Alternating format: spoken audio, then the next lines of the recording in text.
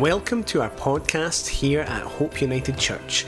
To access the live stream of our services along with other resources and information, please visit www.hopeunited.org.uk.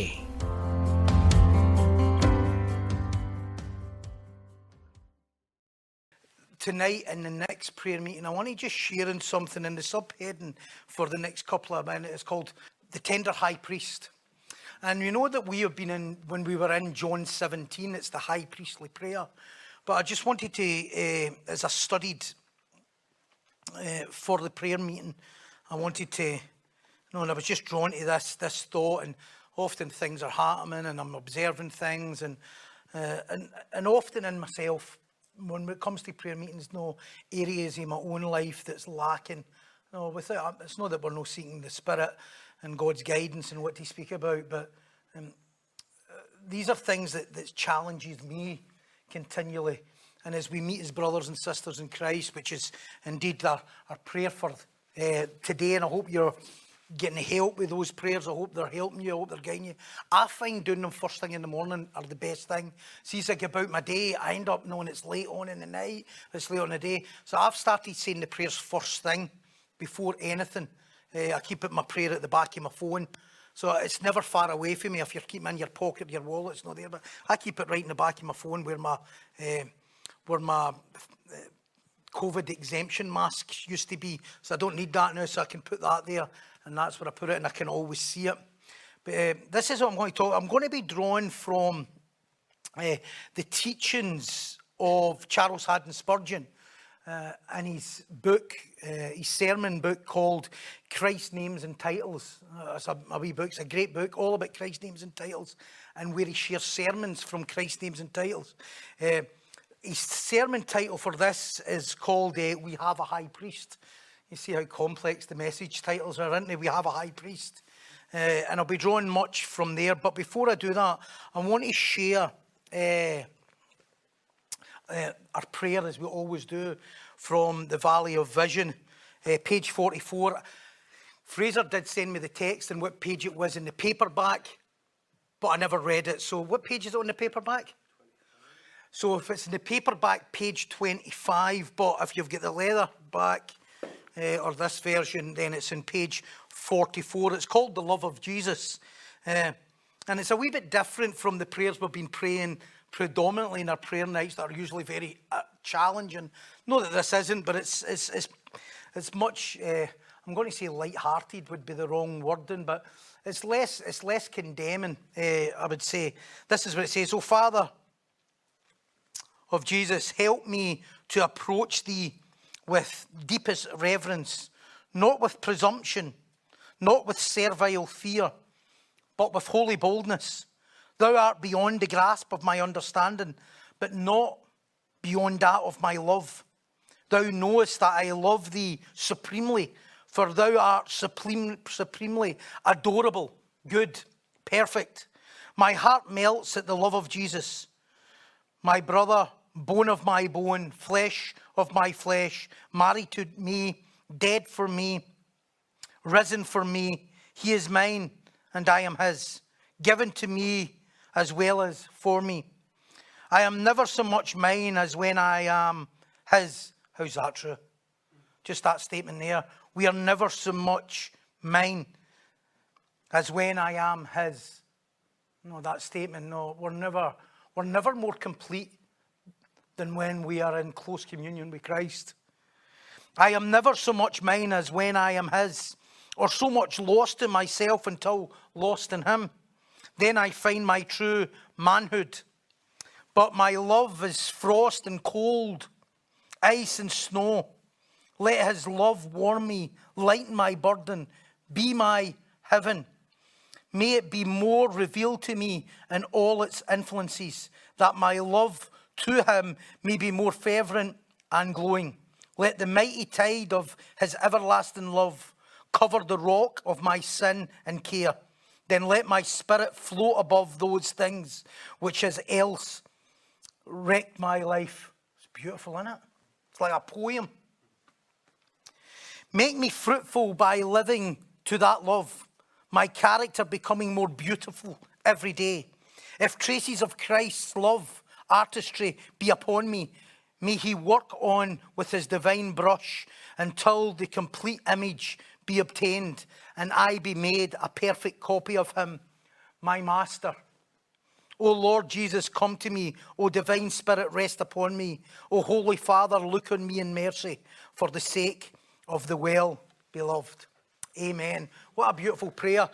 We never know who's wrote these, but it's almost, for me, it's almost John Bunyan-esque, I think, in the detail and the drama and the picture that he paints, which Bunyan was so creative in, but we don't know who it is and it doesn't matter. It's beautiful anyway. Anyway, I mentioned some of what I'll be sharing tonight will be from Spurgeon's, Charles Haddon Spurgeon's sermons entitled, We Have a High Priest. This is the scripture he uses and which we will be using tonight, and we'll use it again in 2 weeks' time at the next prayer meeting. Hebrews 4:14 to 16, a wonderful few verses.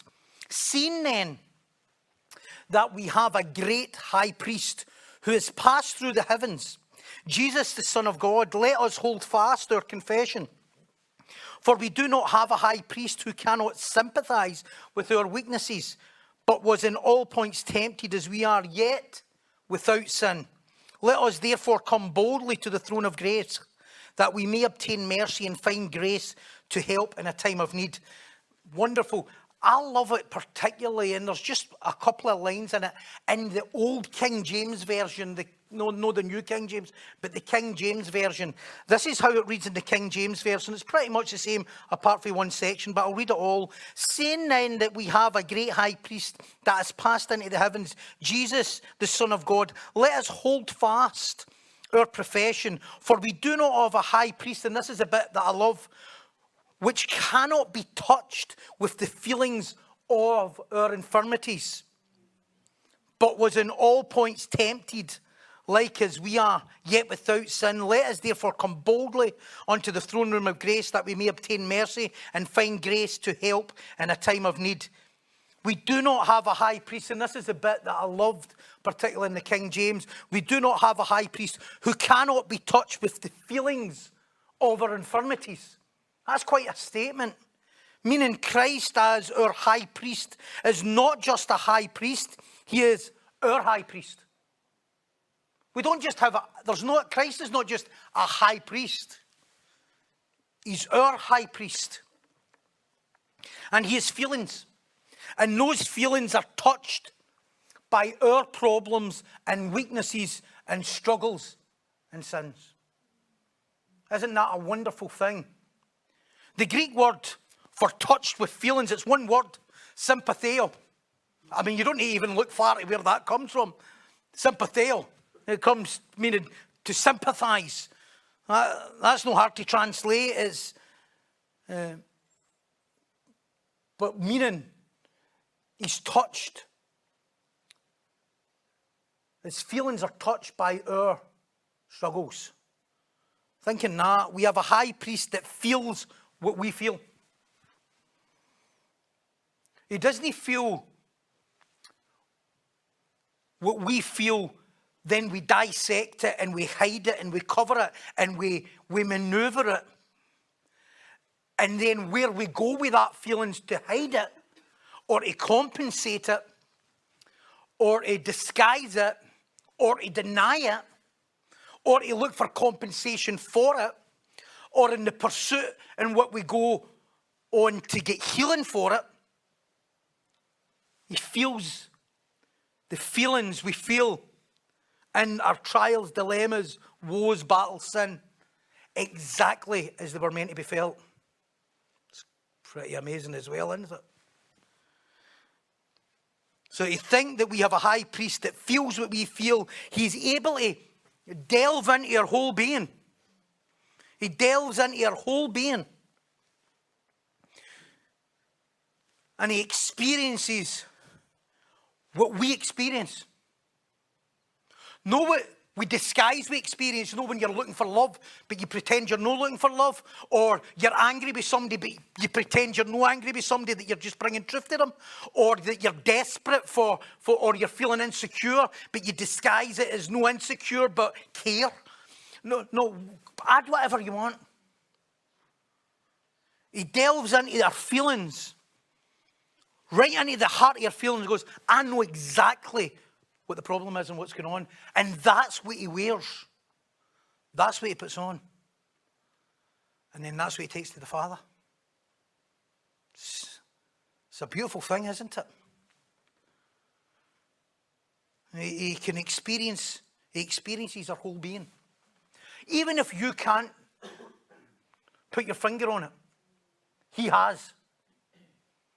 He's put his finger on what you can't, or sometimes won't. Isn't there times that we could put our finger on it, but we just won't? Because we're just not ready to deal with it, or let it go, or admit it. He's already one step ahead.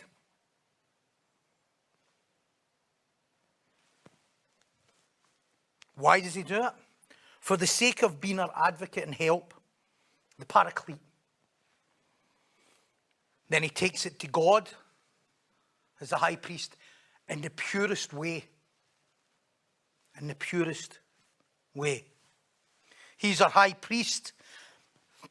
He's not touched by anger, but first touched with tenderness. Spurgeon says he has assumed a very tender office, end quote. We have to know this, brothers and sisters. We do not have a high priest who's not patient with all he knows about us. We have a high priest who is patient with all he knows about us. Spurgeon adds, great knowledge needs great patience if it would instruct the ignorant. End quote. Christ, as that high priest, has to be patient because he knows us to a greater depth than we'll ever know us. So he has to be patient with us to bring us to that knowledge. It's not that Christ can listen to our infirmities and our pains and our trials, our worries and our failings. It's that he's bound to listen to them. It's not that he can if he wants to. It's not that Christ can if he wants to listen to you. It's not as if he chooses, he will. He's bound, he's called, he desires to. It's who he is.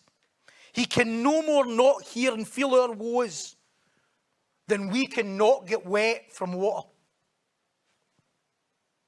That's who he is. He doesn't switch on and off for whether he decides to listen or care or love. It's not like humans. We can switch off at any point. He can't. He never switches off for our sighs and our deep groanings, as it tells us in Scripture, our worries, our woes, our concerns, and every single thing. He never switches off for it, ever. Foxes and rabbits have holes, but the Son of Man has nowhere to lay his head. He's constantly, continually, always going about the business of caring for us. It's in his very purpose to take all our petitions and cares to the Father. It's in his very purpose. He doesn't just communicate, as Spurgeon says, for men. He was to communicate with God from men. End quote. He doesn't communicate for men, he communicates from men. Our high priest takes all our mess and perplexities and puts them in the right order. All our mess, perplexities, fears, worries, concerns, and then he starts to put them into the right order. He puts them in the right order. Quite a feat. To take, never mind us all at one time. Just think of that. Think of the size of that. So at the same time he's taking my complexities, my deficiencies, my unwillingness, my denial, my lying, in order to not feel pain, and everything else in between. He's doing that the same way every single one of us, at all times. That's the size. Sometimes you just have to go, whoa, whoa. Because as we move on here, we're going to talk about imitating Christ, and there has to come a time when you just go, that's never going to happen. Not at that level. But he starts to take them and he puts them in the right order. Even if you're trying to fool everybody about what's not going on in you, God's already dissecting, Christ is already dissecting exactly what's going on in you. This is the promise that he has for them who's chosen and loved and set apart. He brings it into order and he brings the right meaning, the right need, the right perspective. And he takes him to the Father as a tender advocate and personal priest. Even if you're praying for the wrong thing and a selfish reason, that doesn't mean to say that, and I'll mention it. It doesn't mean to say that you won't be rebuked in that. But he's never hearing it wrong. He's never hearing it wrong. Even if you're speaking it wrong. Even if you're asking for it wrong. He doesn't just know our sins and battles. His whole heart enters them and takes it as his responsibility. He doesn't just understand your battle. He doesn't just understand your struggles. He doesn't just comprehend your weaknesses. He takes complete responsibility of them. This is what he does for a believer. He takes complete responsibility of them and then presents them to the Father, that the Father would have mercy upon us. Now that's a wonderful thing, isn't it? But I did mention the imitating, and this is the bit that gets sore. Because I'm going to add at this junction. Since Jesus is our perfect model, yeah? He is the perfect model of humanity. How many of us can say we fall way short of taking others' burdens and weaknesses and having a tender and compassionate heart that is both patient and understanding with that poor soul? It's a game changer, isn't it? It's a game changer in this message. It was going so well. It was going so well for me when I was preparing it, and still the penny starts dropping. I'm like that. Ugh.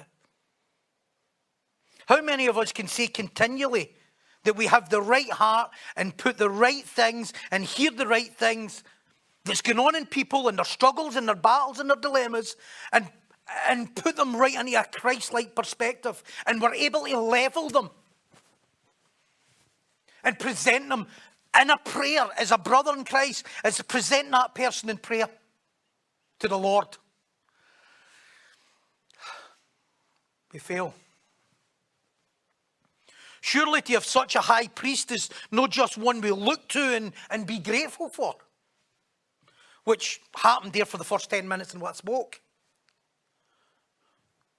but one whom we do all to act like and imitate in our own, and I'll say it like this, our own priestly caring and holy office.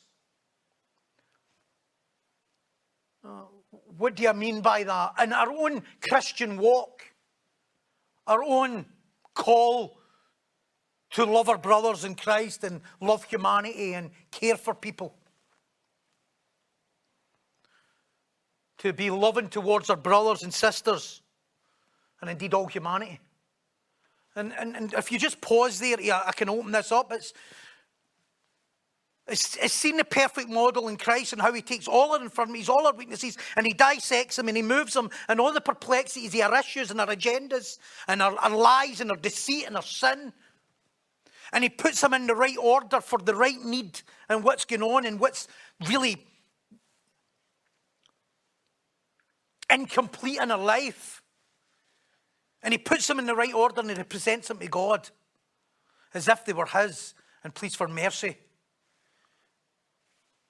Yet we can have an argument, the least argument or the least disagreement or the least flaw in somebody's life, and before it we've not dissected it and placed it and looked upon them in compassion because we've been too consumed with how they've made us feel.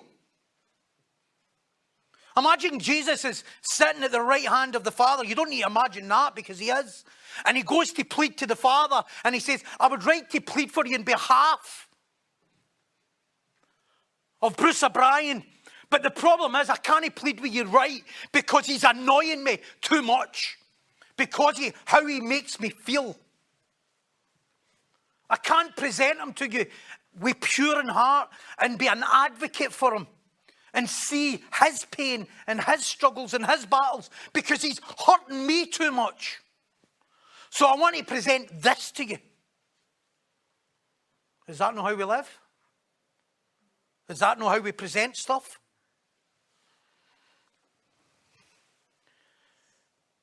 A high priest, or this high priest, our high priest, is not just one we look to and be grateful for, but one whom we do all, and we should do all to act like and imitate in our own priestly, caring, holy office towards our brothers and sisters and indeed all humanity. Spurgeon reiterates time and time again that it's a tender office. And this whole sermon, there's hardly 5 lines past where he says it's a tender office. How tender are we with other people's infirmities? But you expect that tenderness yourself. How harsh can we be with other people's infirmities? How affected are we with other people's infirmities? Rather than being, as this is a statement you would hear a lot, rather than being effective, we're affected. Or rather than being effective, we're infected. It tells us in the text that we have a high priest who deeply feels our pain, but is not affected in a sinful way towards them. There's the difference there. He feels the pain and the dilemma and the woes of others and the struggles and the battles of others, but he's not affected by them, that he presents them to the Father in a negative way. How different would our prayer life be if every time we felt somebody's pain or somebody's struggle or somebody's battle, imagine every time somebody annoyed us, we weren't annoyed. Think it that way. I know that seems a bit stupid, but you know what I mean. Imagine every time somebody annoyed us, we weren't actually annoyed. We were just in deep, deep care. And we knew to the depths of what was going on in them, what they needed. And therefore we were totally unaffected by it. And we presented that to the Father. We can even have a posse in caring. No, we share our woes with another brother or sister in Christ, and then we have a joint attack in the person's infirmities. Let's both join the attack of the person's infirmities. That's how far we can go. We have a high priest who deeply feels our pain, but is not affected in a sinful way towards them. He can sympathize with us, but yet without sin. Sometimes we can't even sympathise nor be without sin. Sorry, I'm talking about myself here. Sorry to bring you into my debate. Sometimes I can lack sympathy and lack compassion. Not affected in a sinful way towards them. He's only affected in a loving, caring way. That's an amazing Saviour we have, that he's never affected in a negative way with your problems.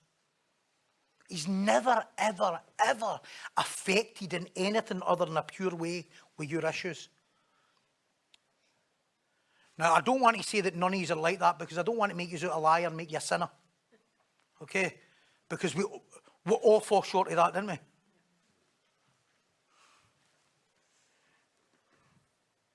He's only affected in a loving, caring way. Only ever. Never ever in a selfish, unloving, uncaring, or condemning way. Never condemning. That does not mean to say he doesn't chastise, but chastising and condemning is two different things. Condemning is what we do because of our flesh. Chastisement, what he does, is because he loves us, God chastises what? Them he loves. Nor does he ever comfort or plead with the Father based on his own needs or wants or loss. How many is plead with the Father based on our loss? In fact, never mind pleading with the Father. How many is just plead? We're not even pleading to the Father, we're just pleading. How many is plead with the person? We don't even take it to the Father sometimes. We plead with the person to stop making us feel the way we feel. We're not even getting to the stage of taking it to the Father. We've not even got to the prayer stage at times. I'm pleading with you. Stop it. You're pleading with the person to stop it? Really?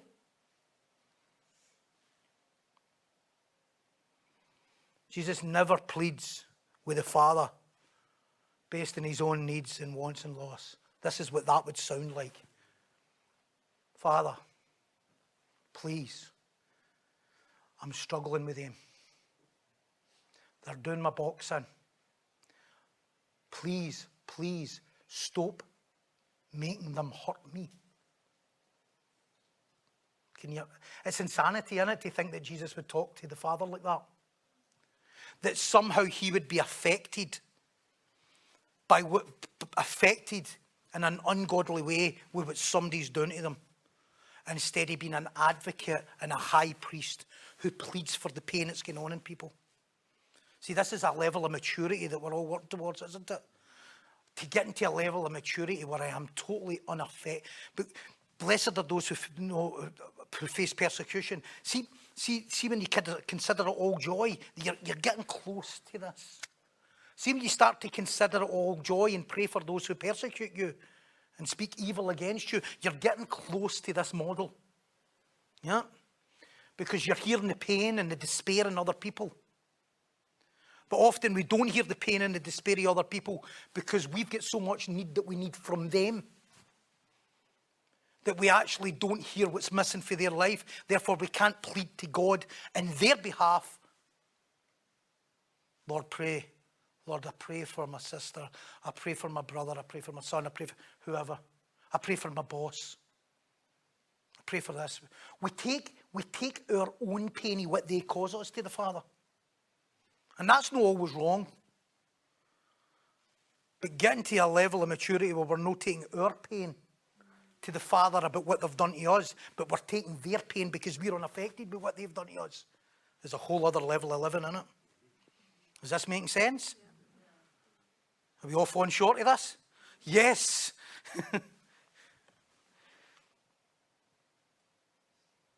Starting to see the difference between us and Christ? The high priest. Can we really take our brothers and sisters' burdens and carry them and dissect them and understand them and present them and care for them in a compassionate, holy way? Surely that is a maturing believer. That's not just for a pastor that can do that, or they'll fail. That's a brother and sister in Christ who should be doing that. That's us all. The answer, of course, is no. I fail a lot. Yes, we all do, but this is the wonderful thing. We have a high priest that never. You know, we've got a high priest who never fails. We've got a high priest who never reacts poorly. Never. Who never fails in his perfect presentation of the depth of every situation that goes on in our heart, that he then takes as our advocate to the Father. He presents it perfectly every time. He looks into the heart. He sees the pain. He sees the trials. And then he presents them perfectly to the Father. Therefore, we should be saying, why would I not bring all my prayers and petitions to the Lord? This is why we must bring all our petitions to him. And let the Holy Spirit lead us to a better, more tender heart ourselves. One of the reasons we don't have a tender heart towards our brothers and sisters in Christ is because we never really draw on the tender heart of Christ who loves us. Christ's affections are perfectly balanced. Here's the bit where our flesh comes in again. His care is perfectly weighted. His love is perfectly placed. He weighs all things up. That is exact in its nature and its reasons. Takes all that and brings it to the Father. Never ever is there a single minuscule of imperfect analysis of either the problem nor the solution. Never ever is there ever anything other than a totally perfect analysis. We have a wonder of a counsellor. Spurgeon says this is wonderful. Our high priest is quite at home with mourners, and he enters into their case as a good physician understands the symptoms of his patients. When we tell our Lord the story of our inward griefs, he understands it better than we do. He rightly reads our case and then wisely presents it before the Majesty on high, pleading his sacrifice that the Lord may deal graciously with us. End quote. Then Spurgeon wonderfully adds this: our merciful high priest will never make a harsh observation. I'll say the rest of the quote in a minute, but I'm going to pause there. For me, as a pastor, as just a believer, never mind a pastor, just as a brother in Christ, that has to be a goal. Not just for me, but for all of us. We never have a harsh observation. Where does harsh observations come from? My flesh. My feeling of loss. How I'm affected by it. Never a harsh observation. This is, as we talk about this, you realise this is a big and free for people, isn't it? It's getting free for people. If you cannot but receive or perceive or look at people upon harsh observations, it's because you're no free for them in the first place. If we go back to the book, if we go back to your letters in 1 Corinthians right at the beginning, and the whole problem about division, it's because they had a harsh observation of Paul. Our merciful high priest, this is again Spurgeon, he will never make a harsh observation, never ask a rasping question, nor pronounce a crushing sentence. I'm just going to read that on one and ask yourself if you're there, and ask yourself where we place ourselves there. Our merciful high priest never makes a harsh observation. Right, that's me out. Okay, that's me out. I'm out. I'm out of the first sentence. I don't even get to the second sentence here. Never ask a rasping question. You ever in a debate with somebody that knew the question's no rasping? It's no to belittle them or to bring them down, or because you can't stop being in the way. You're so affected by that person's infirmities and lack and who they're not before you know it, you're in an argument. Rasping questions, nor pronounce a crushing sentence. End quote. How judgmental are we? How judgmental are we because of how they make us feel? I observed some last week. I'm not going to get into details, and I was moved because I think the thing is I see me in it,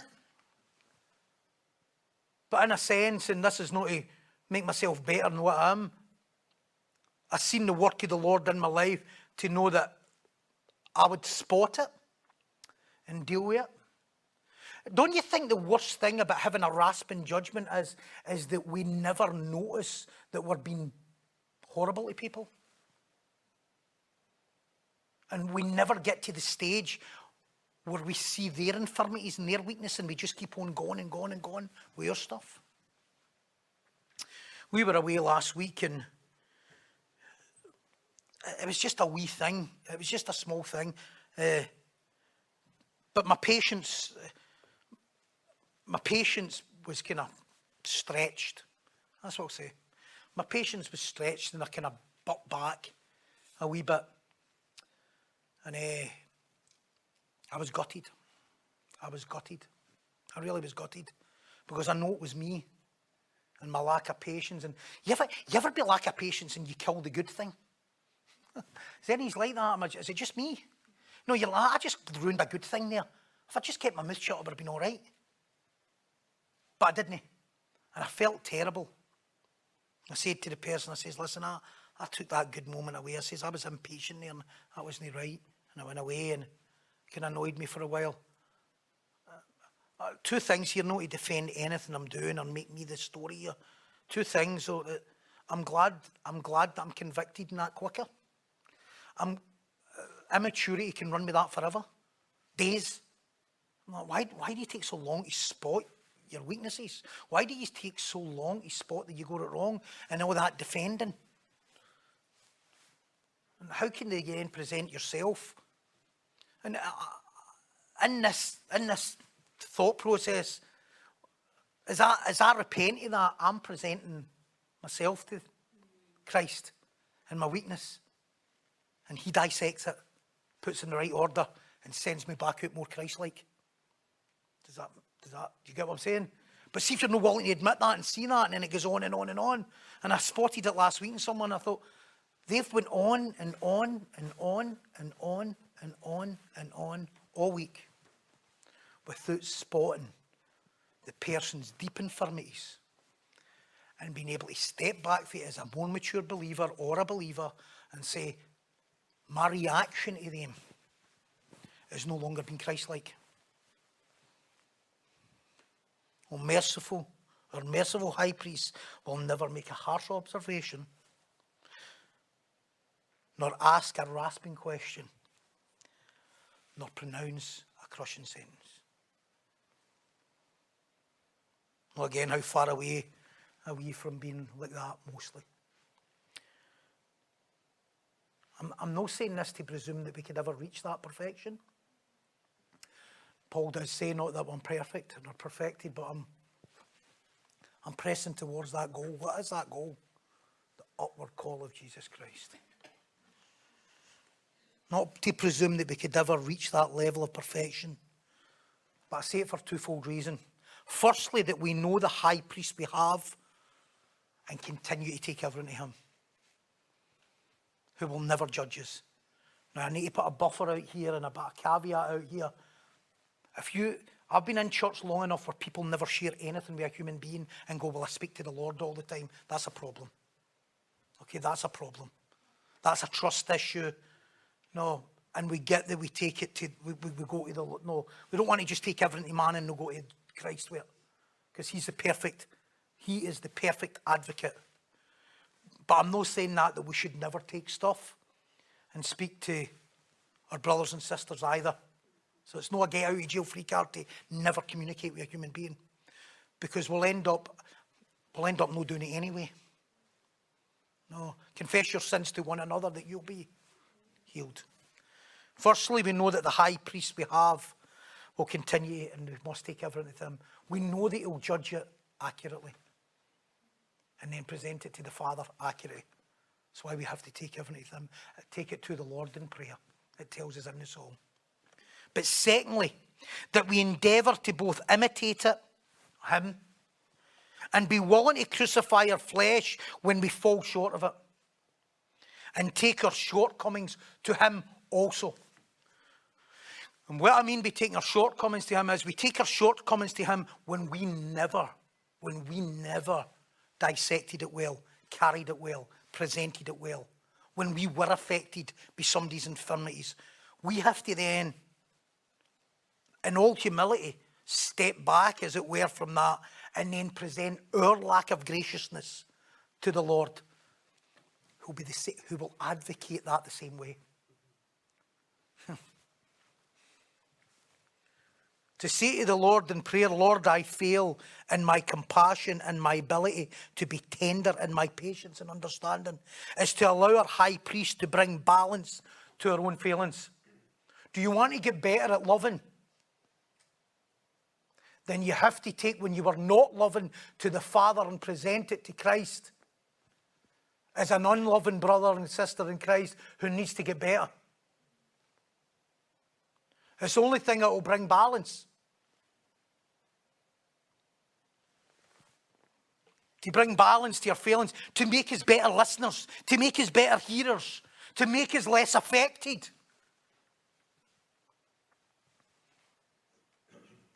And then in turn, it will help us be more loving and supportive for our brothers and sisters in Christ. How different would our prayers be? How different would our counsel be? How different would our reactions be if we were to see the depth, and as Spurgeon calls it, the inward grief of people's actions and reactions? Not just the surface issue. Not just how they're affecting you issue. Not just how they're doing your boxing issue. Not just how they're annoying you. Not just how they're bothering you. Not just how they're irking you. But you look upon that person who is in trouble, struggling, grieving, annoying you, not doing what you want them to do, pleading, being needy, being jealous, being insecure, being an approval addict, being demanding, being angry, being bitter, whatever you want to call it. And you have the ability as a believer who's free for people, and somebody who imitates Christ, that you can see that you don't react because you're able to see the grief. You're able to see the lack. You're able to see the incompleteness of Christ in them. And even if you don't see the incompleteness, which you won't completely, you're able to be unaffected enough to take that to the Lord and pray for your brothers and sisters in Christ, or pray for that person, knowing that He will know the depth of that person's dilemma. Proverbs 25, verse 5 comes to mind, my favourite scripture. How can you have a favourite scripture? The counsel of a man is a deep ocean, but there is a man of understanding who draws it out. Yet we're often way, way too personally affected that our own sin totally sabotages the plight of others, the need of others, the lack of others, what's going on in others, the fear in others. How amazing would it be when people spoke to us, that we would be able to just at least capture that? Maybe we wouldn't be able to fully understand it, but we'd be unaffected by it. And as time goes on, you do become more aware and more understanding. It's called discernment.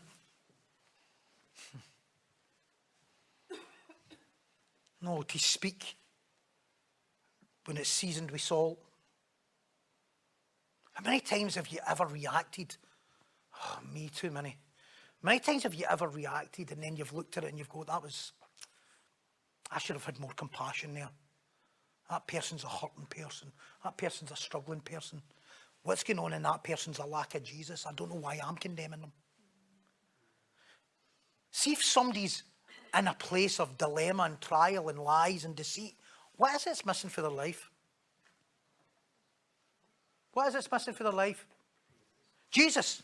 It's Jesus that's missing for their life. Why is that bothering you?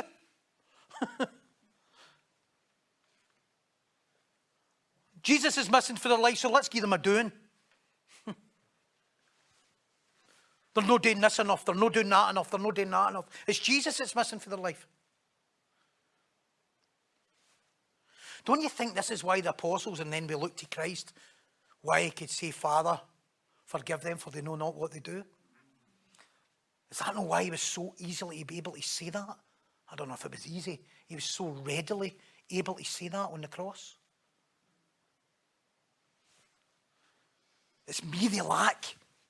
It's why they do what they do. and he pleads for them. Know also that Christ is also a perfectly consistent high priest. And this is something, he's no compassionate and caring towards some, but not others. Some of us are very priestly towards some people and very unpriestly towards others. That's no love. If you love one and no love the other, then the love of God is not in you. I've got total compassion on them, but I've got total lack of compassion on them who've not got compassion on them. Whoa, what's that? That's dependency. That's no love. That's selfish love. Because Jesus isn't, I've got compassion on you and no you. I'm all right with you, but no you. I'm going to show love to you, but no you. I'm going to love you, Peter, but I'm not going to love you, Judas. How many of us are so patient with some, yet so judgmental towards others? And if we're so patient towards some and so judgmental towards others, we can't call that priestly care.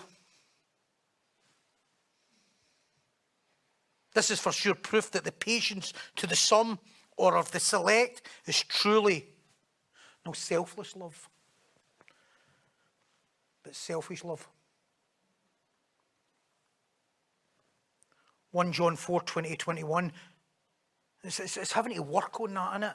It's having to work on that universal love. Sustained love. Not having favourites. Yeah? They annoy me, but they don't annoy me. What's that? They annoy me, but they don't annoy me. Listen, I don't know if we'll ever get away with that. People will annoy us, okay? No, I'm setting the bar really high here that we'll never attain, okay? No, I've got to leave here and go, nobody ever annoys me ever. They just do my boxing. They never do my boxing, okay? You're going to have people that do your boxing. They're sent to do your boxing because they're going to make you more priestly. Yeah? No, I've got a room for it. No, I'm only kidding. No. I'm all right with them. They just wind me up the wrong way, innit? You ever notice that everybody's all right with everybody else's mother, but not their own? You ever notice that? It's nearly universal. See, my mother just does my nutting. Oh, leave her, she's your mother. And then they say to you, see my mother, they do my nutting. Leave her, she's your mother. People say all the time, small doses with my mother. I can't like your mother. And then they'll say to you in 2 minutes later, small doses with my mother. I'm all right there.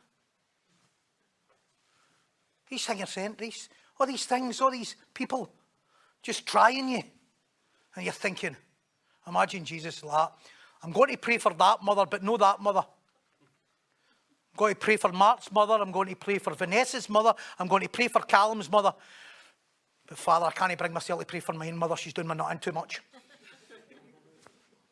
Universal. Love. Having that same spirit towards all mankind. Why are we not? No free. They affect us too much. They affect our flesh too much. We need too much from them. We're not free enough from them. 1 John 4:20-21. If someone says, I love God and hates his brother, he's a liar. Just simplify that. See if you love them and no love them, you're a liar. You don't love them either. That's a new download for that scripture. See if you love them and you act as if you love them, but you keep on hating them, you don't love them either, is what the scripture's saying. So what is it I'm doing to them then? Because it feels like love. No. There's a selfishness, there's a lack of freedom in that, what you're given. If you love them and you're showing love to them and compassion to them, but no showing compassion or love to them, that's no loving them either. If someone says, I love God and hates his brother, he's a liar. For who does not love his brother whom he has seen? How can he love God whom he has not seen?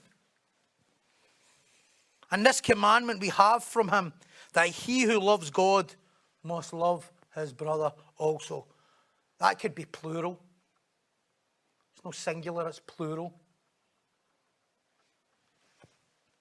How inconsistent are we in our love and compassion?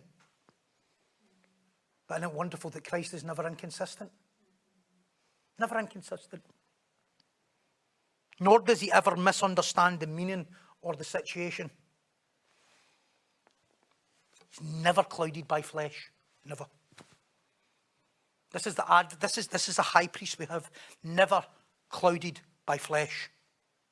Never warped or wrapped in his own need. Never. And he's never ever driven by his own pain or loss. I don't know about you, but that puts me out again. I'm out again. I have to present you to the Father because I can't do it. The great counsel is that we take our brothers and sisters' pains and dilemmas and irks and annoyances and we present them to the Father. And I promise you, see, when we come back with that Sabbath, that table, that prayer, we have a different view of our brothers and sisters. We no longer look at them as somebody who is annoying as or bothering us, but somebody who we're presented to the Father. Because in that presenting, Christ himself hears our struggles and our battles, even way people. And he presents that to the Father. Almost saying, don't be too judgmental on Fraser for him being judgmental on Zach. No easy.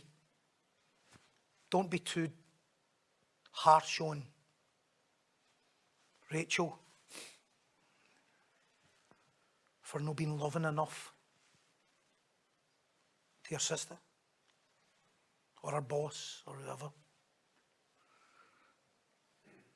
Never ever driven by his own pain.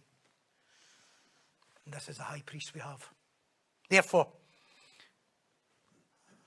we must in all things lift our hearts and voices to the Lord in times of unrest, in times where we lack peace, in times of anger, in times of annoyance or frustration. We have to learn to just take a step back. I say this all the time. Don't overstay your ability to be welcoming. Where you start judging and you start condemning, you have to take a step back. You have to go to the Lord and you have to pray. And he starts to change your heart and your compassion level. Your compassion levels increase and your pain decreases and your annoyance decreases. And then what happens next? You become a servant again. Sometimes we're like part-time servants, aren't we? Like, I'm only on a 2-hour shift. We're doing 24 hours a day, but we're only good at compassion 2 hours. Like, I know, but here's the problem. You're 24 hours in the game. Okay, apart from maybe 7 when you're sleeping, but even then you might be dreaming about resentment. Right, but... And you're like, I'm serving and I'm running about people 10 hours a day. But I've only got a servant's heart for 1 of that hour.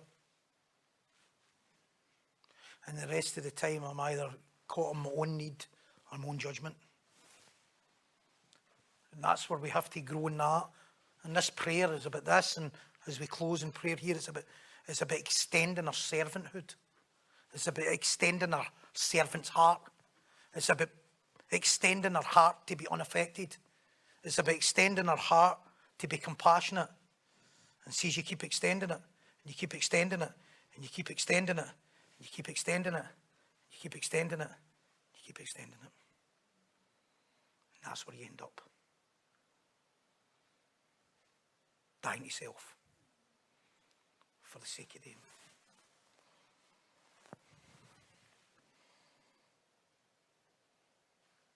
Amen.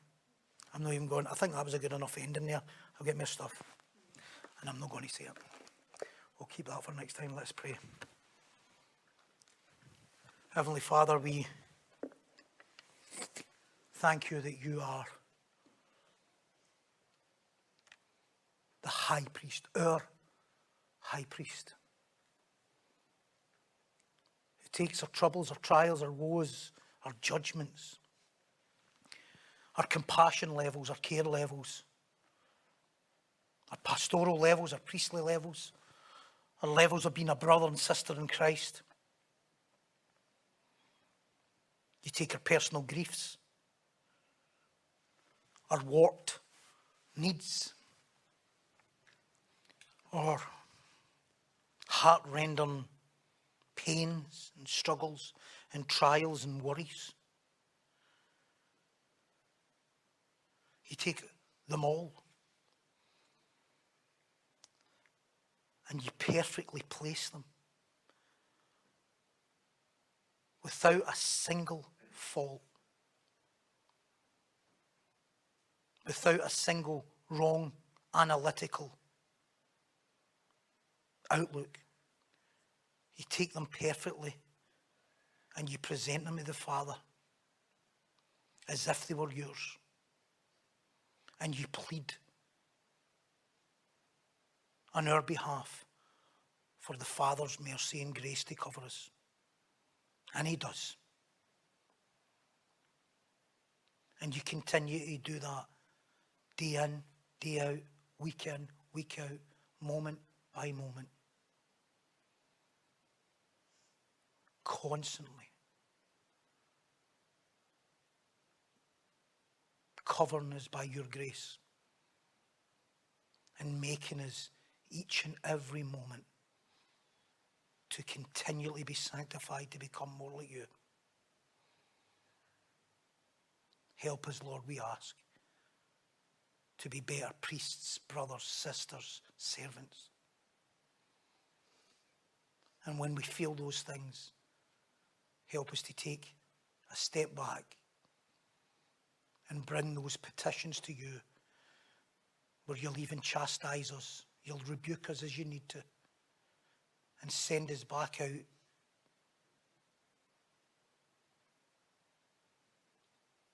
into the world and into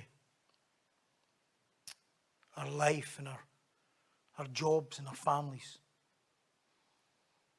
as more peace-loving, better servants and advocates, where people can come to us, where they would not run away from us, where they know that they can come to us because they know they would not be judged, and they know that they would have a gentle answer, and they could pour their hearts out in us because we would be unaffected by them. And then we present that to you. We ask all these things in Jesus' mighty name. Amen. There was much more in that, but I'm glad we stopped when we stopped, because it gives me a bit of leeway for when we speak about it next time. A wee bit different in a prayer meeting, but desperately needed, don't you think? Desperately needed. Well,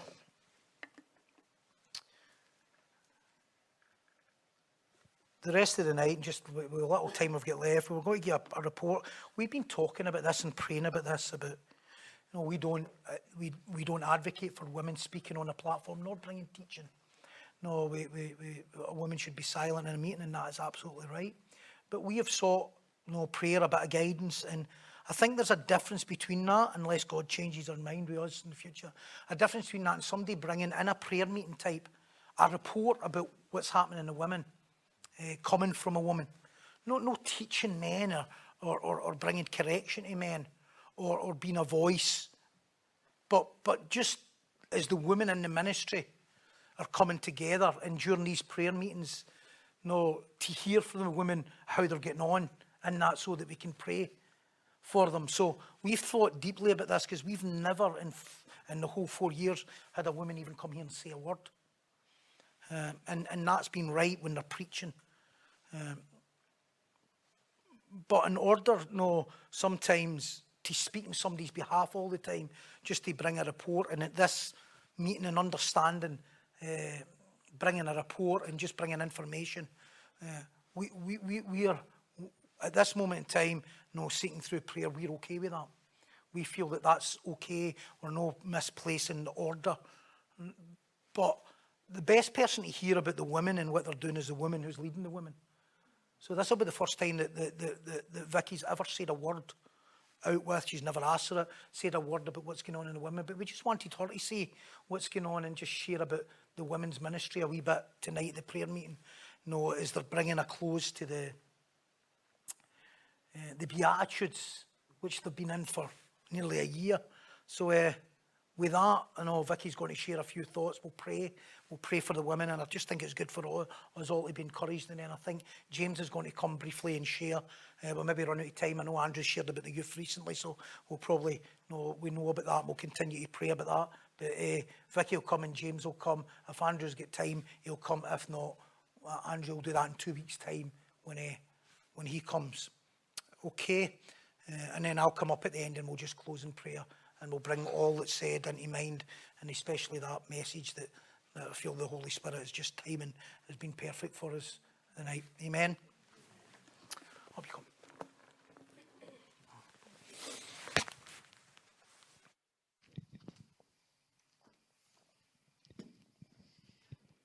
Thank you so much. That was just an amazing message. It just has so touched me, and you're teaching us more and more just how to use those prayer guides and how to pray for our brothers and sisters in Christ and our fellow man, and I know how better to pray tonight following that, so thank you so much, Mark.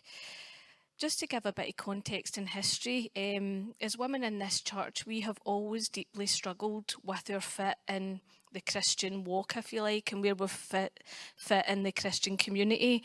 And that's been a real struggle for years until the word was found in our church, which is 5 years due this month. And it absolutely has revolutionised us as women. It's totally changed us.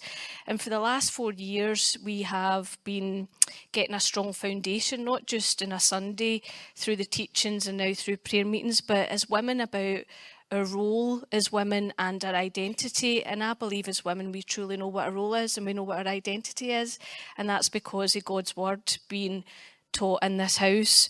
But this year has been completely different. It's been really life-changing, and I say that not in the past where I would say that flippantly, but because it has been. And the reason that it's been life-changing is, as Mark rightly said, I lead the women. I'm not a pastor. I have no spiritual authority in this house except which the pastor and elders has given me to teach the women. And at the start of this year, Mark had said we have a meeting every year where they pray about what we're going to do as a church, and had said that he felt that it would be good for the women to be taught the Beatitudes. And I can honestly say it's been wonderful. And it's been wonderful for a lot of reasons. It's been wonderful because, like, as we hear every Sunday, the women have went and bought books to go and study the Beatitudes. They know what's going to get taught every month because we're on to our next Beatitude. And this year we have completed 8. It's hard to believe, but we started at the end of January. And then in May, we had an overnight in a hotel with all the women. And a highlight of that trip was, the fellowship, which is just so good to see that unity of the women in the house. But there was 4 women that got to speak on one of each 4 Beatitudes. And I remember being there and actually observing the other women in the church, listening to these women talk, and they were overjoyed. They were so pleased and delighted to see their sister in Christ be able to speak about how God's word's changing them. And I just thought, wow, that's just incredible. And certainly what we've done is we've booked already the hotel for next year. So we're going to go next year and we've got a bigger room. So that's something that we're really looking forward to. We've then met again as women, and over the last 2 meetings we've had 2 other different women share their testimony and how God's word is changing them. And again, see, for me to see other women's reactions, listen to other women, it just so blesses me. And I know it doesn't just bless me, but it blesses our pastor and it blesses our elders, because all they desire is that we become Christ-like, just like what Mark spoke about tonight. That's their hope for us, that we become all we are in Christ and to fulfill our God-given roles as women. And to hear women talk about what scriptures from John's Gospel has ministered to them and what's ministered to them in the Beatitudes has really, I've just been like, wow, that's just amazing, because you know that people and the women are really learning and that God's sanctifying them. And it's not just that they're turning up on a Sunday, but God's word is really changing them. And I've just loved to see that. It's just been wonderful, because it's not about me bringing a teaching every month. It's about seeing the other women and giving them an opportunity to share what God's doing in their life. And that's something that I've always wanted to happen. And as I reflect back on our journey as women, I had all these desires, and now they're actually being outworked. And the only reason they're being outworked is because of the strong spiritual covering we have. That I know that for a fact. We are so covered spiritually as women in this house. We are in an environment where we are not subject to gossip, division, divisiveness. This is our haven, because we have that in the world, and we don't have that in here. And that comes from the spiritual covering that we receive.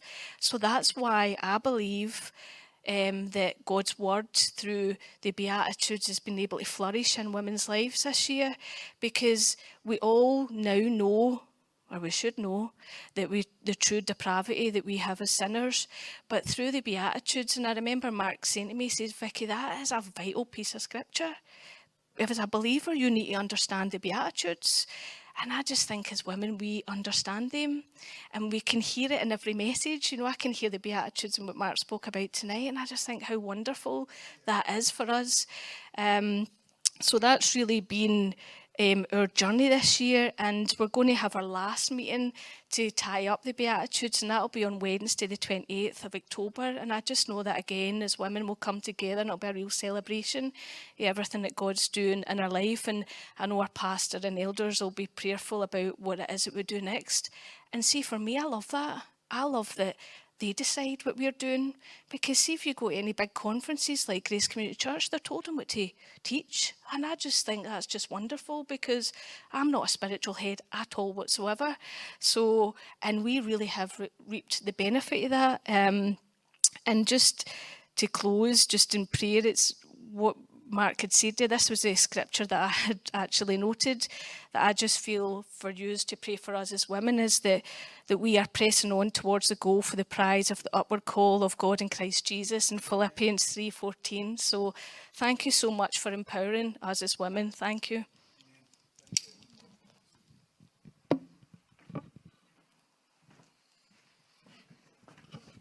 Thank you for that, Vicky. Let's just pray for the women's ministry. Amen. We thank you, Lord Jesus, for what Vicky shared there. We thank you for the journey of the women in this church, God, through your word, God, that they've learned so much. They're fit in this house, God, that they are protected as part of your house, God, and through the Beatitudes, they know what it is to know that they are a sinner, but they have a Saviour in you, God. And we thank you for everything that's happening in the women in this church and for their future. In Jesus' name, amen. Amen.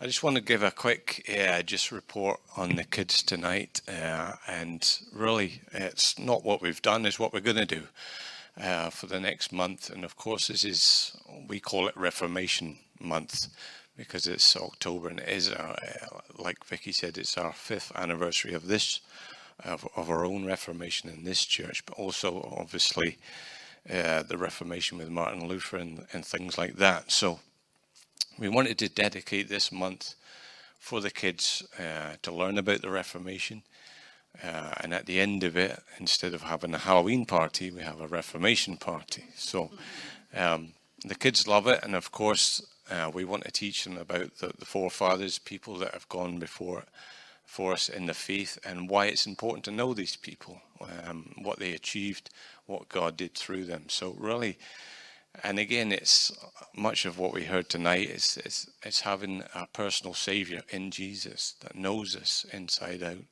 that we don't need to go through another person to have a relationship with Jesus, but as the Reformation brought about that kind of more personal relationship with Jesus, we want the kids to understand the importance of that also. So please be praying for them this month.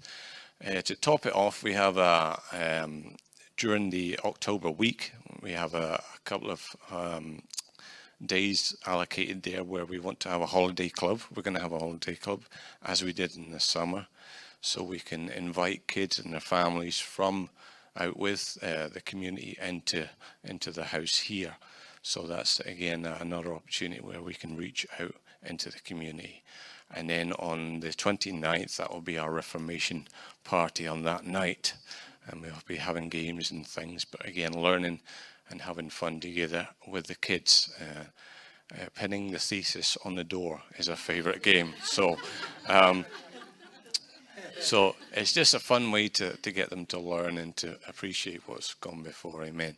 So I just want to pray for that in a minute. And we also have a couple of prayer requests that I'm going to cover tonight. Okay, so let's pray together tonight. Lord Jesus, I thank you so much for your goodness, God, your goodness to us. Lord Jesus, we simply want to serve you, God, with the best of our ability, God. We thank you for the children of this house, God, and everything that we have planned, God. Lord Jesus, it's ultimately your will that is to be done, God, but we are working hard to do what we can, to do our part, God. And we thank you for the kids ministry and everything that we have planned this week and this month ahead. We thank you for the Reformation and everything that stood for. I just pray that as we teach these kids so much this month, that they would take it in, it would be in their hearts, they would understand, God, and they would love the forefathers of the faith and the change that you brought about through them, God.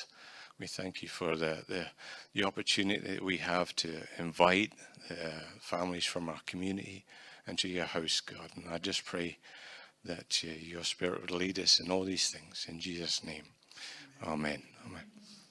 Just a couple of things to mention tonight as well. Anne Dunbar had asked us to pray for her sister-in-law, and she had been tested for cancer, and I'm happy to say that she got the all clear. So that's a great answer to prayer. We give glory to God for that, but also I want to pray for her salvation. Mary's her name, so I'm going to pray for her in a second. Also, a young man called Bob, who's also related to Anne. I've known Bob for many years, particularly in my younger years. She's related to my wife as well, my wife's cousin. And he's had a hard life. You know, you can say about some people they've had a right hard life. Well, this young man has had a hard life, been mixed up in all sorts of things, and in drugs, etc., as young people do, looking for answers and things. But recently, there's been a turnaround in his life. He's been attending church. He's not been taking any drugs. He's cleaned up his life. So I just pray that we can pray towards that continues and God does a work in his life. Amen. And also Audrey has asked us to pray for one of her colleagues. He's been taken ill with a stroke, and he's been in hospital for the last 2 weeks. So let's bring all these things in prayer to God tonight. Lord Jesus, we thank you for the wonderful news, God, that Mary has given the all clear tonight, God. We just pray through this situation, God, that you would be praised, God, that you would be glorified in this situation, that Mary would see that your hand was upon her in this, God, that she would know that people are praying for her, God, and that she would look to you for the answer, God, that she's looking for, God, the hope that's in you, God. Lord Jesus, I also bring Bob before you tonight, God. Man, this young man has been so hurt through all the years, God, from different situations, through different choices that he's made, God. I just pray that our compassion grows for him, God. The compassion in my heart and the compassion of our family, God, would grow towards this young man, that we would seek to help him, God. I pray for his soul tonight, God, that as he continues to go to church, wherever it may be, God, that he seeks after you, God, that the stories that he may have heard as a young man would come back to him, God, that he would know that there's a hope, and that hope is in Jesus Christ, God. I thank you for his life tonight. And we also pray for Audrey's colleague, God. We pray for healing and your will to be done in that situation, God, as they've had a stroke, God, and they find themselves in the hospital, that they would again seek answers and seek you, God, in the situation, and seek hope in the name of Jesus Christ. We thank you for all these things tonight. In your precious name, amen. Amen. Okay, well, Andrew, we'll get Andrew's report in 2 weeks. Is that okay, Andrew? Good, because I know we're going to be praying for the youth and the continued work that you're doing there in Ephesians. Amazing work. You know, when people comes to mind, whether it's somebody that's in cancer, we think of all them. You know, when they're a young man who's starting to, maybe the door started to open for a new life in Christ, we think of all the young men who need that door open. So, and God can do it for one, he can do it for all. So we pray for all those who are in despair and lost, and we continue to pray for one another. One of the things that Spurgeon says I never got to do is, when God rebukes us, he never breaks our heart. Isn't that a wonderful thing? When God rebukes us, he never breaks our heart, and he restores us. And that has to be your goal, as we maybe bring any sort of correction in people's life, or any sort of guidance in people's life. As we bring that, we never break their heart. No, well, we're bringing correction to their life. Let's just pray as we close. Heavenly Father, we thank you, God, for tonight and being with us through your Spirit, teaching us so much as we go into this month, this amazing month of Reformation, which has so changed our church. We pray, God, that you would continue to equip us, help us, continue to give us a heart like yours towards the broken, the lost, the hurting, them who are sick, for one another, especially one another. Love those, especially those in the household of faith. Help us to be a caring, loving advocate for one another, who stands with one another, who pleads each other's cases with you, God. All for your glory, in Jesus' name. Amen. Thank you. Thanks for being with us tonight. Another wonderful night. Thanks for sharing, Vicky. I know that's our first and that you've done that. No, and we appreciate you coming and sharing that. I know the men would think that was a real encouragement to them, what's happening here, and the women and everything it's doing, and the unity is coming together there. God bless, and we'll see you on Sunday as we move on to a new section again of 1 Corinthians. We're getting through it like breakneck speed here. You know, we're nearly at verse 18 already, and that's only been about 6 months, so we should be okay. No, we says we're going to go to Corinthians. We're going to go to Corinth come the end of the teaching, and I think people will be going, that's going to be a while. I don't know if I'll make it. I might not be here by the time that comes. We better do it soon. Let's kind of, no, and I had such a good time. I went home on Sunday night. I was like, I could maybe skip through this in about a week, and we could go next week to Corinth, but it's going to take a good few years.